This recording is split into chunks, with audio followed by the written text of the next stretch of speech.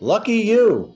36 best Tuned holes in into golf. Alternate Shots podcast, Barney's Army. where we talk about golf, Sandy. poker, James Bond. horse racing, Double. classic movies. Zenyatta. We have no script, Down the stretch they and come. we are glad you joined us. Frankly, my dear, I don't give a damn.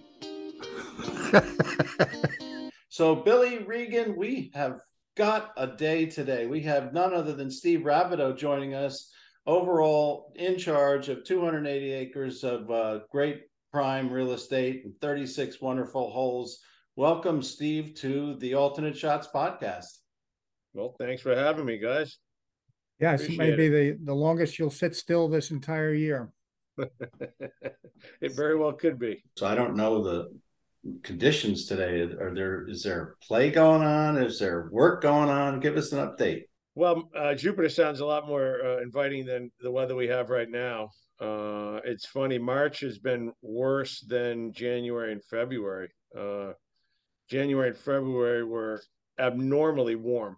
In March, this last week, 10 days has been brutally cold. I mean, and the wind has been making it feel like it's been in the teens or 20s. So it's been really cold recently. Nobody playing today, but some of the diehards have definitely been out, but January and February are beautiful. January is, you can usually have some nice days. February, I can't remember a February like this in a long time. I mean, February was just abnormally warm. Usually you can pencil February in as being just a really awful month, and we're inside doing a lot of stuff in February, but this year we've been cranking outside. It's been really, really warm up until recently. One of the great features of Winged Foot is that there's always 18 holes open for knuckleheads like me that might want to sneak out there on a 38-degree day. I remember a couple of years ago after you were here, Steve, telling my friends as I played in December down 14 East and I saw one of your capable crew mowing the front of the green and somebody else mowing the green. I said, who else is doing this? It takes every day to get the golf course, right? I mean, you can't strive for what we strive for and turn it off for the winter months, right? We don't have much of winter, and I get more work done. Me and my staff get more work done in the wintertime than we do in the summertime. I mean, in the summertime, it's cut, spray, water, and getting ready for events and stuff. In the wintertime is when we get all the stuff done. I mean, 90% of the membership doesn't see any of the work we're doing because they're gone. Those that are here see us doing stuff, but this is when we get all of our stuff done, this time of the year. So we all live through, aeration and course closures and things like that. But I think I'm speaking on behalf of at least everybody in the membership. But I know that the course condition, far back as I can remember, has been supreme. I use that word on purpose. I don't see any place in better shape day to day. I see courses in great shape all over the place, but day to day for the last however many years, if you're complaining about the shape of Winged Foot, it's because you had a fight with your wife. Well, that's what we strive for. I mean, we know that we're a facility that is a place where everybody wants to bring guests, right? And it's my mindset with my guys is I tell them that we have to be a member guest every day. We're basically preparing for a member guest every day because there's somebody that's bringing a guest that wants to get the Winged Foot experience. And then there's the days that we we don't please everybody, right? Because that's the hardest part of my job, because we want to put our best foot forward every day. But in doing so, there might be a day that we don't have golf carts, we might not have this, but we try to do, in my mindset, since I've been in the business, has always been doing what is right for the majority of the members. And that might upset a small group of members day in and day out, but I have to have the mindset that because we have a big membership, that we need to do what's right for the majority of the members every day. And one day that might mean we might not have golf carts, or we might have a frost delay, and it gets the people that play early upset, or we have to delay or something. But that's hard. But in trying to do what's right for the golf course, unfortunately, we upset the apple cart with a few people, but um, our mindset is that we're a member guest every day, because that's what somebody's coming in to play this every day. And it might be their only time being here. I mean, listen, the restoration work was great. We put a lot of things back to what they were. Scale and size, right? On the greens, bunkers were moved into place where, well, if you moved out of place where they were just to modernize them, I tell people that we like took a Cadillac and made it a Ferrari, and that we had, on our greens that we had that nobody wanted us, or at first they were hesitant on if we could rebuild the greens and get them back to the same contours. I remember that was something that everybody was concerned about. I was concerned about it because when we started this process, I hadn't rebuilt the green like that. Since we've rebuilt 41 greens here, and I remember Neil. It was great on that first green that we did was 3 East, and Neil had a camera in the tree, and he put cameras in every tree, and he sat in the rock behind 3 East green all day for the entire day because that was the first green we started, and I fully get it that when we started the project, there was, apprehension, or people were worried of whether or not we could do what we set out to do, because really at the time, Gil hadn't done it. He'd rebuilt greens, or built greens, but to do what we were going to do and scan the greens with a laser scanner and then strip the sod off and tell everybody we're going to get the contours within a, you know, thousandth of a surveying foot, and get the sod back, and, change the infrastructure, right? Get rid of the soil that was there, do the drainage, do a gravel layer, put mix in there, upgrade these things, but have the outcome be basically what it was before, was a huge undertaking, and not that what they built was wrong, what they built was right, because in the 20s, when you built the green like that, you didn't have good irrigation and you were cutting a lot higher, so you wanted the green to hold moisture. Well, fast forward 100 years, we don't want the greens to hold moisture, so getting the greens back to what they were and getting the drainage and the firmness and the ability to suck the water out and everything, what was it's huge for us in this day and age. So Painstaking. yeah, and it took 4 phases, right? We did front of the East, and then we did the front 10 of the East first, and then we did the back of the East, and we took a year off of the 4-ball championship, and then we started the back of the West and the front of the West. And we try to get better as a group every year doing things, because at first we did things on the East and we were learning and figuring things out, and our goal each time we did a phase was to get better at things. We worked some of the kinks out on the East before we got to the West, because when we started the East, we weren't going to even do the West. I remember that vividly, Right. that we were going to do the East, and we were never touching the West. But yet after we did 10 holes on the East, and the membership saw that we, listen, not everybody's pleased, right? People still complain, but the greens were as close as we get them back, and they were firmer, and they were, consistent. That's what got everybody's attention on trying to do the West. So we try to get better each phase on doing things. The end result, even if it's not the exact contours that it was in the past, which may upset some people, it's a great result. The greens are in great shape all the time. They're all very playable. The Tillinghast philosophy is still so there, where there's ways to get to the, as Neil would tell you, there's 4 ways to putt this ball to get it down near the hole or whatever. That's part of the greatness of that design, that the greens, like I always say this, are your 15th club. You can use the contours to help your game. Mm-hmm. Yeah, and it's funny when people think, the greens that prior to us rebuilding them, those weren't the green services of 1923, not even close, because what people don't understand, and I show pictures to Greens Committee all the time and my chairman and stuff, when we're doing some of these projects in the winter where we're rebuilding some of the bunker edges and stuff, just we do that every year. And we do it every year because some of them just deteriorate, or it's a bunker that's an active bunker where there's a lot of people hitting out of it, right? And there's a lot of sand splash. people would be amazed at how much sand splash affects the green and how much it can raise a green up. I mean, we've had greens front left of 11. I just did this past winter, I think. It was raised up 2 inches. 11 East, 11 West. 11 West. Yeah. So that's raised up Oh, two yeah. inches since I did it 4 years ago. Wow. Because So everybody that goes in there is throwing a spoonful of sand on the green.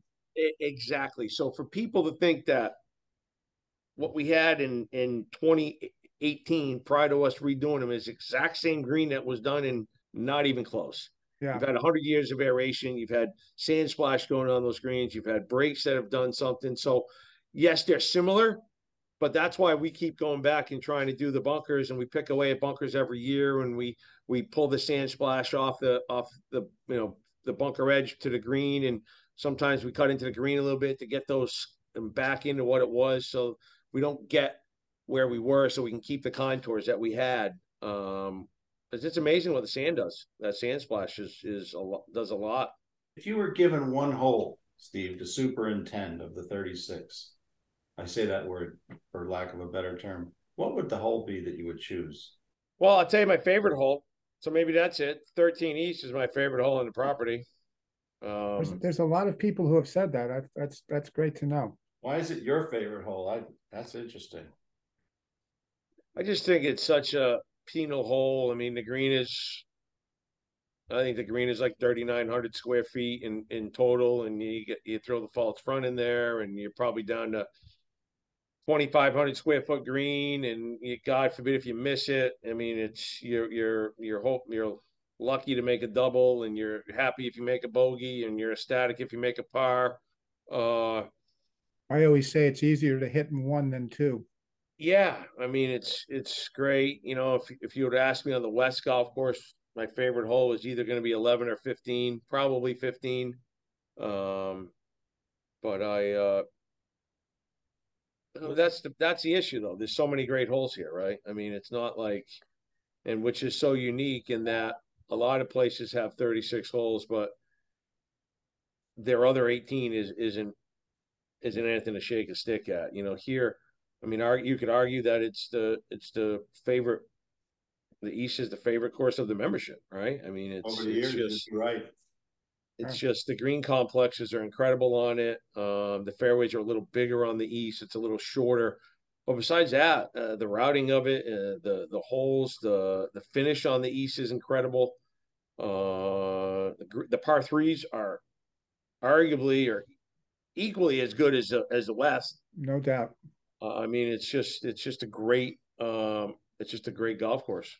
We learned from Mike Durkin, one of the better golfers at Wingfoot, when playing match play in the East, just wanted to get to the 15th East, kind of one up, one down, even, because he knew that if he could par 15, chance he's going to win.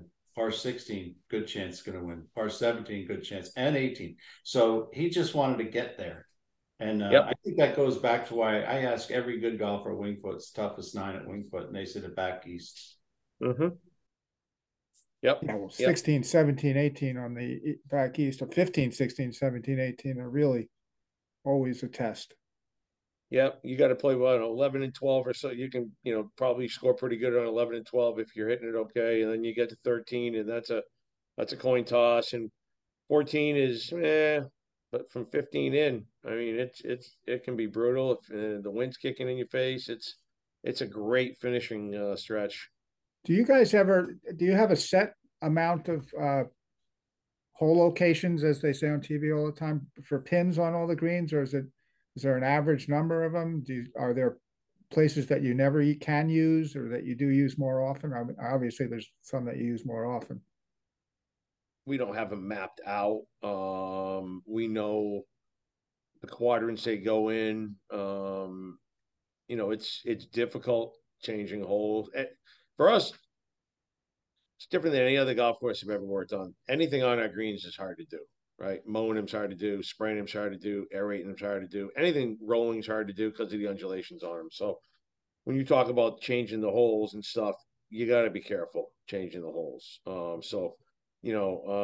After my first couple of years here, having guys put them in bad spots because we're always getting some of the younger guys on that turf team to change holes. We went to having the guys use a 4-foot level. So these guys use a 4-foot level now, like the USJ guys were doing setup, and we make sure that we're checking the slope on those to make sure that they're not crazy based on the speed of the day. And we try to move them around so that in a perfect world you'd have 6, 6, and 6. That doesn't always work, but that's what we try for. When we did the restoration, you know, people always ask me, well, did you change the slopes? And I always tell them no, but when we enlarged the greens back to their original scale and size, we Yep. gained hole locations on a lot of the edges, which are the harder locations, but we actually gained hole locations. So, And there are some misconceptions about, I've heard a lot of people say 3 East, the false front is way too severe now, but it's actually the same as it always was. It's just the green is bigger. listen, you had a bunker there. You had a bunker front right. People forget it. You had a bunker front right. The bunker on the left didn't change. The walk up was always there, right? I mean, so what was the approach walking up when the bunker was there? You take the bunker out and you level it off, and then that becomes green. So I mean, Right. it was there. So there was nothing that we changed anywhere really. I mean, no, and they were all there. I mean, 18 at the front of that green, we expanded it a lot on that green. But one of the things in the restoration was the opening to the green, the mouth of that greens, they all got bigger. It just was in what happened when we were expanding them back to the original scale, right? And thankfully, we had really good old photos, and the greens on the west got bigger by about 25,000 square feet. So I think the 15 and 17 got the biggest, right? So 15 I think was 2,500 square feet, got bigger, and I think 17 was about the same. 10 was the one that didn't get that much bigger at all, but all the other ones were 1,000, 1,500, 2,000 square feet bigger, which was basically in the fronts and the rear and the edges and stuff like that, which is where we gained hole locations. And maybe that helped, accentuate some of the false fronts and looking at, but we didn't add any false fronts. They were just there. The landform was already there. I'm not sure if it was a depression.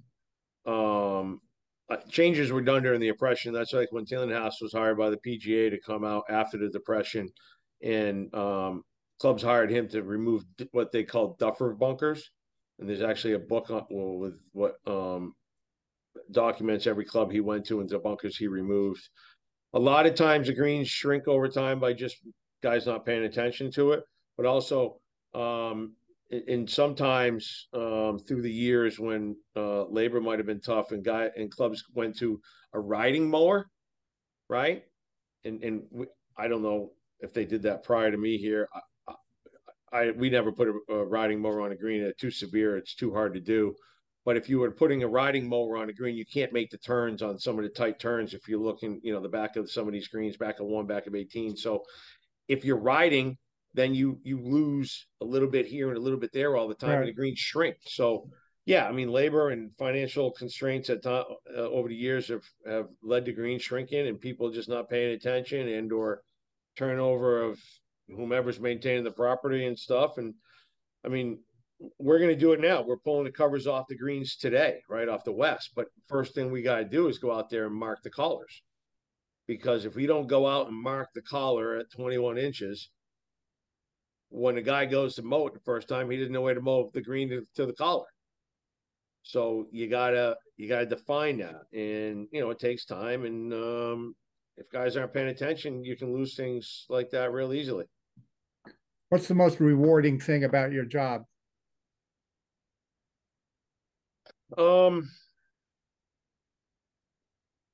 I think just knowing that what we do is on public display every day, that's what definitely motivates me. And I try to get that off to the staff, right? The team, that everything we do is on public display, right? And we want to try to set our best foot forward every day. It's a constant battle, right? With Mother Nature. I mean, she wins all the time, right?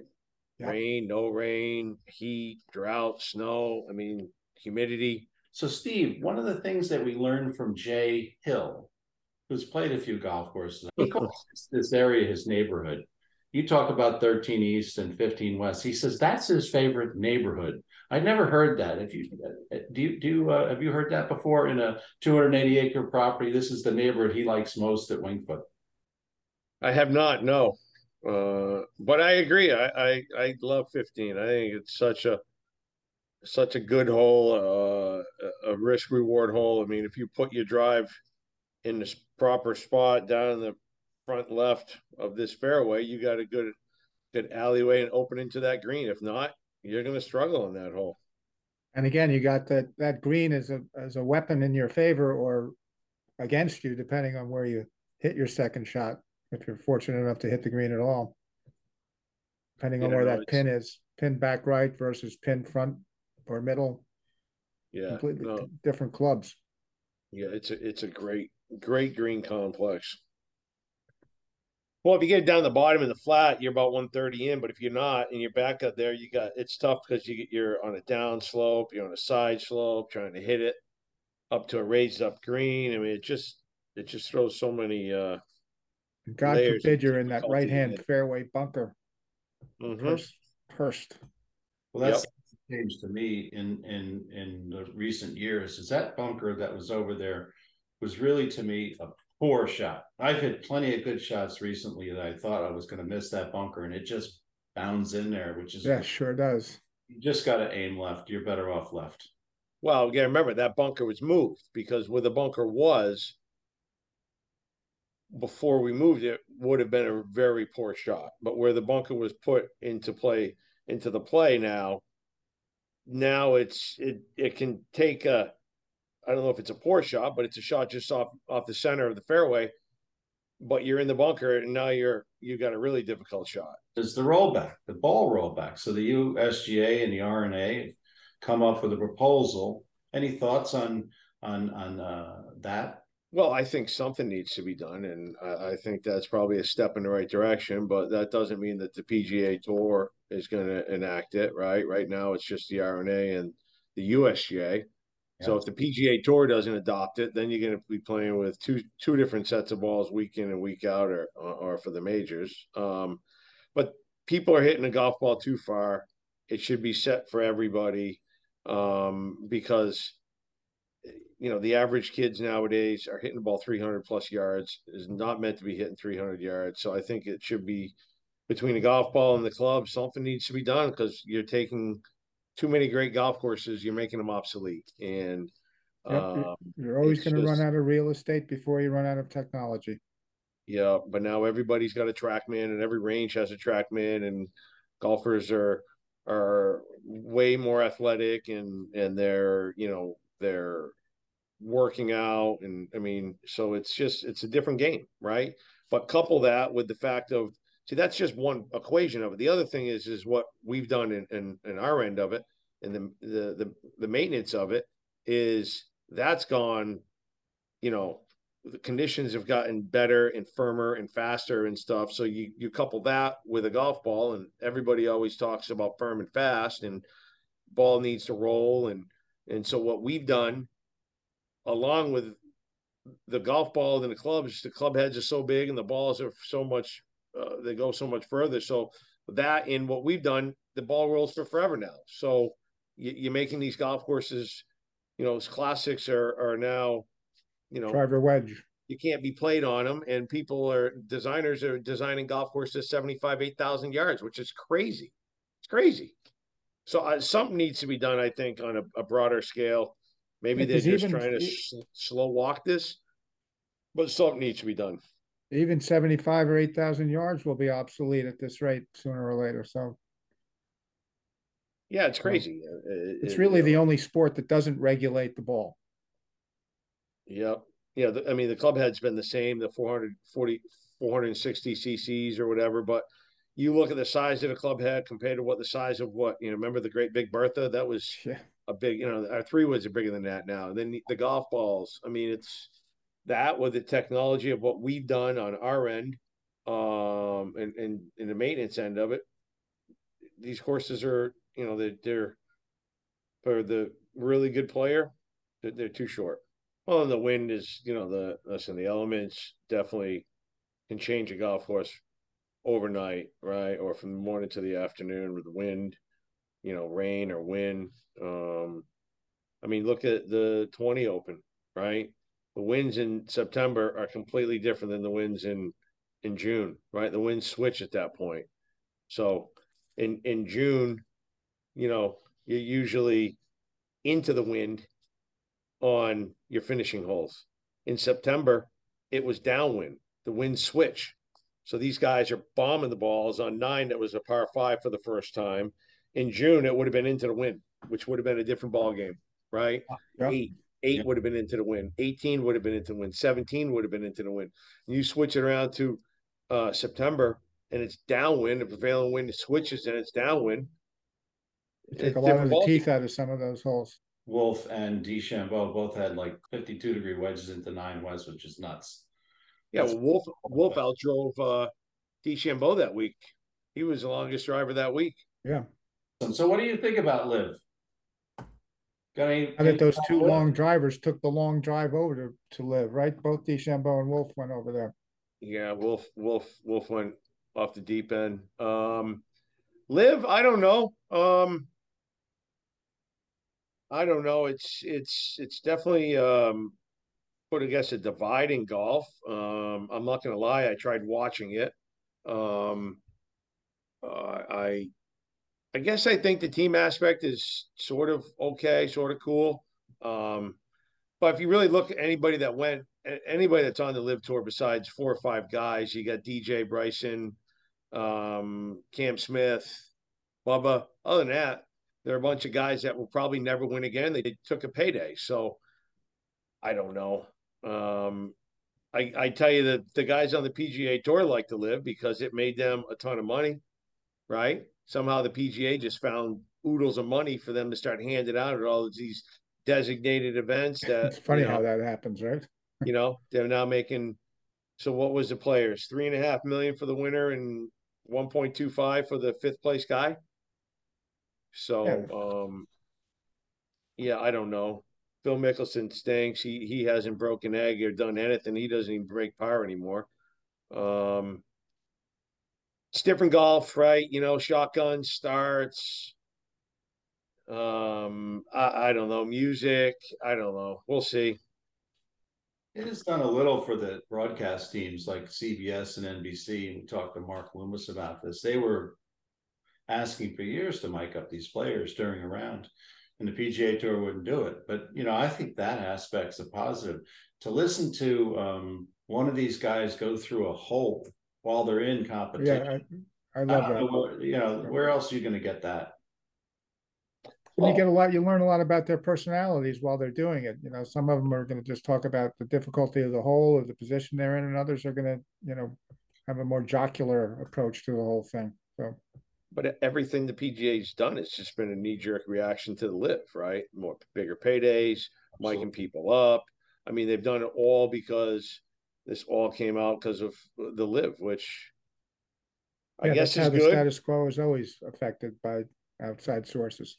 Right. I mean, I guess, ABA started in basketball and the AFL. So, I mean, I guess it's good, we'll see how long it lasts, right? I guess when oil's $100 a barrel, it'll probably last for a while, right? Well, they can afford to keep it lasting. Will there ever be enough interest by either the players or the fans about winning a live event? I mean, is there enough incentive to say, hey, I want a live event versus I won the Masters?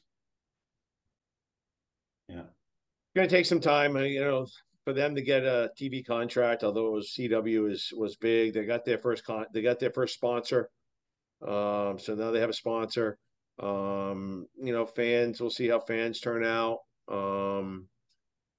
Different mindset, I mean, it's a shotgun. So, I mean, for them, like you think about it for like the setup for the operations of it. So if we're setting up for US Open or when a PGA event sets up all the time, they want all their corporate stuff and stuff on the back 9.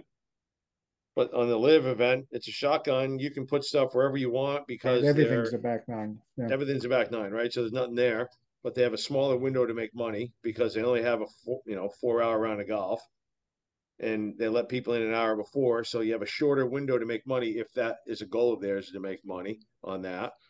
Um, Completely different on a lot of aspects. So if you think the classic US Open rotation courses, so Pebble, Oakmont, Wingfoot, what would it take?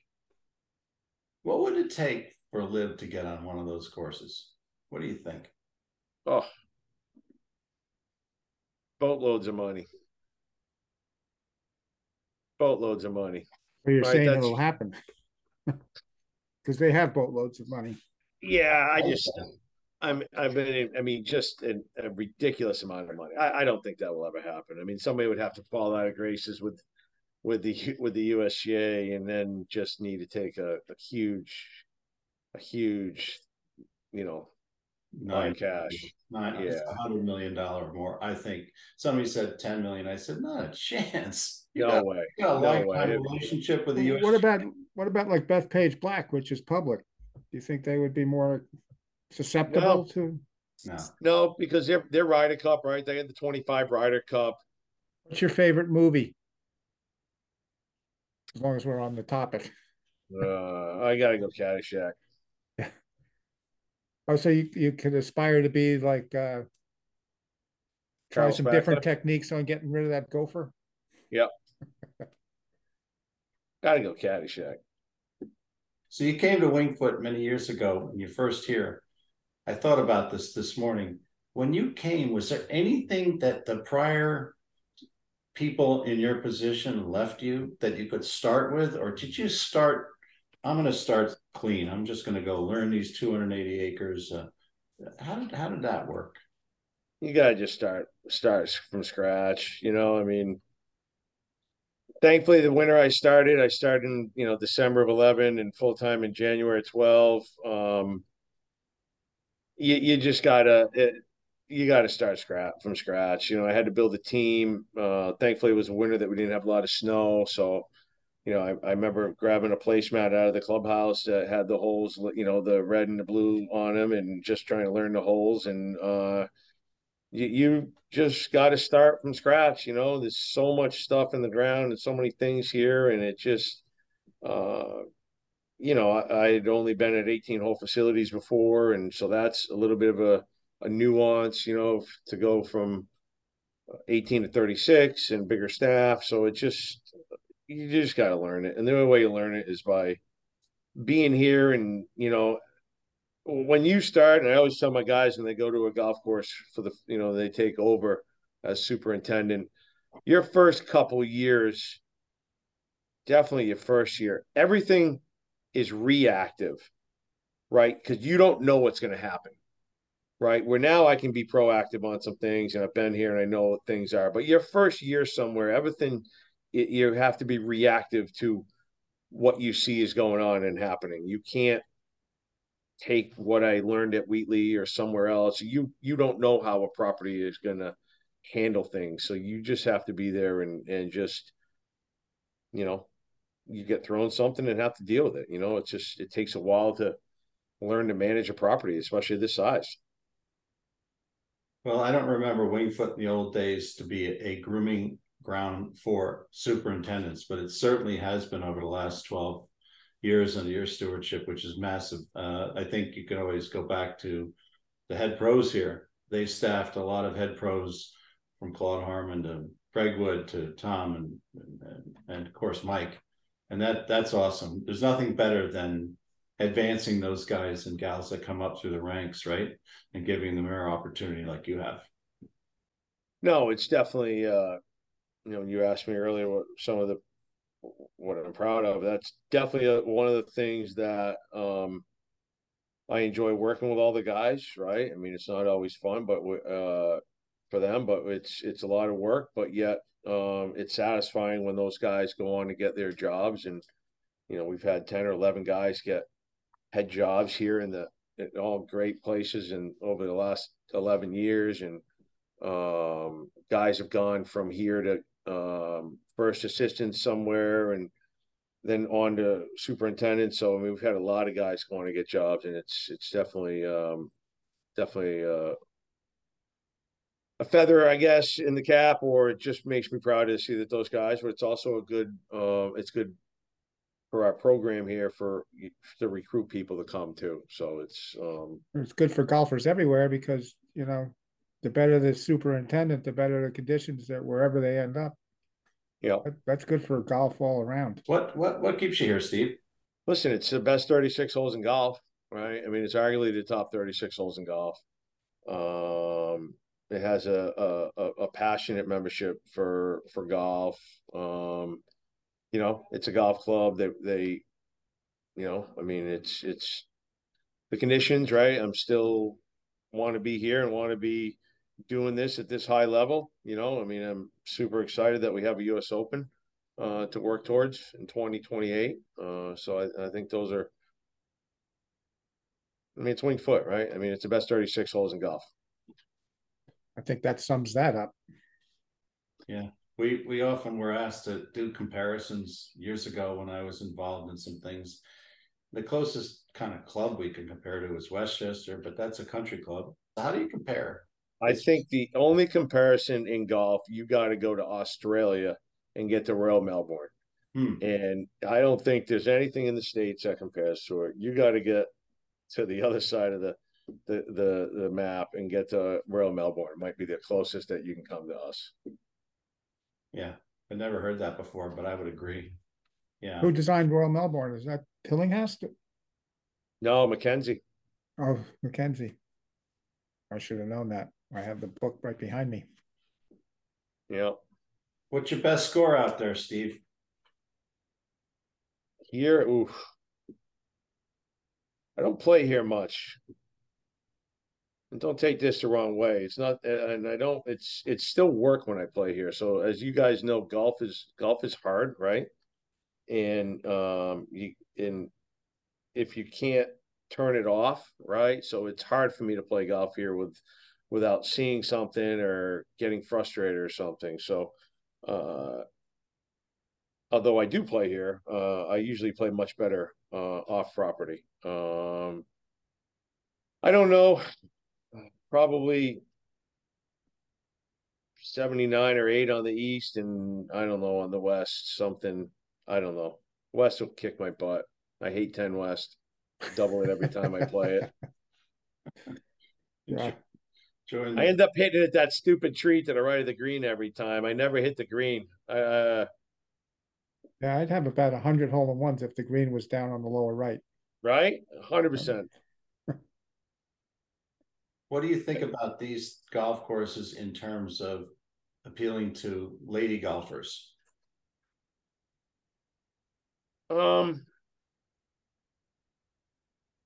Yeah, I mean, listen, I think the women's tees are set up where, right? I mean, I don't care, if it's the ladies or the seniors or those that play from the whites or the blues. If your tee position is proper, golf course should be playable, right? I mean, so that somebody from a forward tee should be hitting it where somebody from the back tee is, right? Um, and we built forward tees early on in my tenure here, and we've adjusted the fronts of fairway so that carry should be the same what it needs to be for every different the level of golfer. So I think it's just fair off the tee for them. And listen, it's a hard golf course, right? I mean, you play golf here, your handicap should travel well, and it's hard golf here for a lady, a senior, those from the whites or the blues. It's hard golf. I mean, you can't change that. I think the gold tees is one of the greatest attributes at Winged Foot that's the least utilized. I think if every Winged Foot member hasn't played from the gold tees once, they're missing an opportunity because the green complexes are the same, right?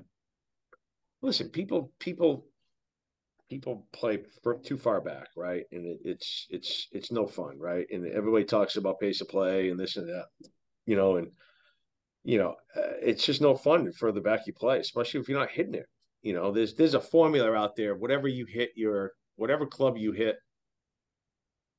I think it's 180 yards. And there's some formula that tells you what tee box you should be playing from. And most people play from the wrong tees. So because golf is hard enough, and then you come here and it's really hard. Having a chance for a birdie's fun, right? But if you don't have a chance for birdie at all and around the golf, something, you're either playing really bad or maybe you're playing from the wrong tees. I mean, Centennial's pretty cool, right? We uncovered the time capsule, which was cool. And we're doing a bunch of things there. So, I mean, it's an amazing feat for a club to be around for 100 years and thriving strong like Winged Foot is. It's pretty cool. With very few changes in those years physically. Yeah. We were talking the other day about Wendahack and the clubhouse. What's different, say, easily different between Winged Foot and Baltusrol is when you're at the end of the 9th hole at that club, you're out in the middle of nowhere. Every time you're at the end of a 9, you're near the clubhouse. And the Wendahack made that clubhouse kind of look like even bigger because of the smaller slates on the top, right? So even Wendahack was fussing with the golfer, right? Well, Wendahack was meeting with Tillinghast before they put a shovel in the ground to pick the best place for the clubhouse. Baltusrol didn't have that luxury. They were stuck with the clubhouse up on the big hill, and a lot of places are stuck with the clubhouse. But Tillinghast said that designing any course begins with locating the clubhouse. Yeah, no, and it's definitely classic, right? I mean, you've got 9 in, 9 out, for the most part, or 10 and 8, but for the most part, it's 9 and 9. It's definitely classic, old school, golden age golf course architecture, and throw in one of the best clubhouse designers of his era. I mean, it's just awesome on both fronts. I never thought of this, but if you had a Mackenzie or Donald Ross and replaced out Tillinghast back 100 years, would you have had the same kind of green complexes, the same kind of result? I don't know. I mean, I always think about this. If you gave an architect 280 acres today and you had him design 36 holes on 280 acres, 280 acres is not a big property for 2 golf courses, right? So what we have here, the 2 masterpieces we have here on 280 acres, it's phenomenal, right? To think about. And, most of these guys are doing, 18 holes on 200 acres, 200 plus acres. So to give a guy, a modern day guy, and tell him you want 2 golf courses. So I think that modern guys would struggle on it. I mean, I don't know what those guys would have done, but it's definitely a masterpiece. Got a lot of credit to that white mule. Yeah, 13 West. Yeah. This has been fabulous, Steve. Thank you so much for your time. Your insights are so different than the people we speak with. The other end of the club. Yeah, such a learning experience. The 2 courses you give us to play year round are, like I say, if you're complaining about that, there's something else wrong in your life. So I thank you for that myself, and I'm sure the membership agrees. Well, thank you guys, and it was a pleasure, and I'm sure we'll see you around here soon. Well, that's what we strive for. I mean, we know that we're a facility that is preparing for a member guest every day, because there's somebody that's bringing a guest that wants to get the Winged Foot experience. I mean, it's Winged Foot, right? I mean, it's the best 36 holes in golf. I think that sums that up. Thanks for joining us today. Billy Harmon. We really appreciate your Double feedback. Indemnity. And please subscribe to the Two show Router. and hit Claude the bell Harmon. icon so you get notified. Movie Classics. New episodes. Mark Gable. Hit them On hard Job. and hit them off. Best 36 holes.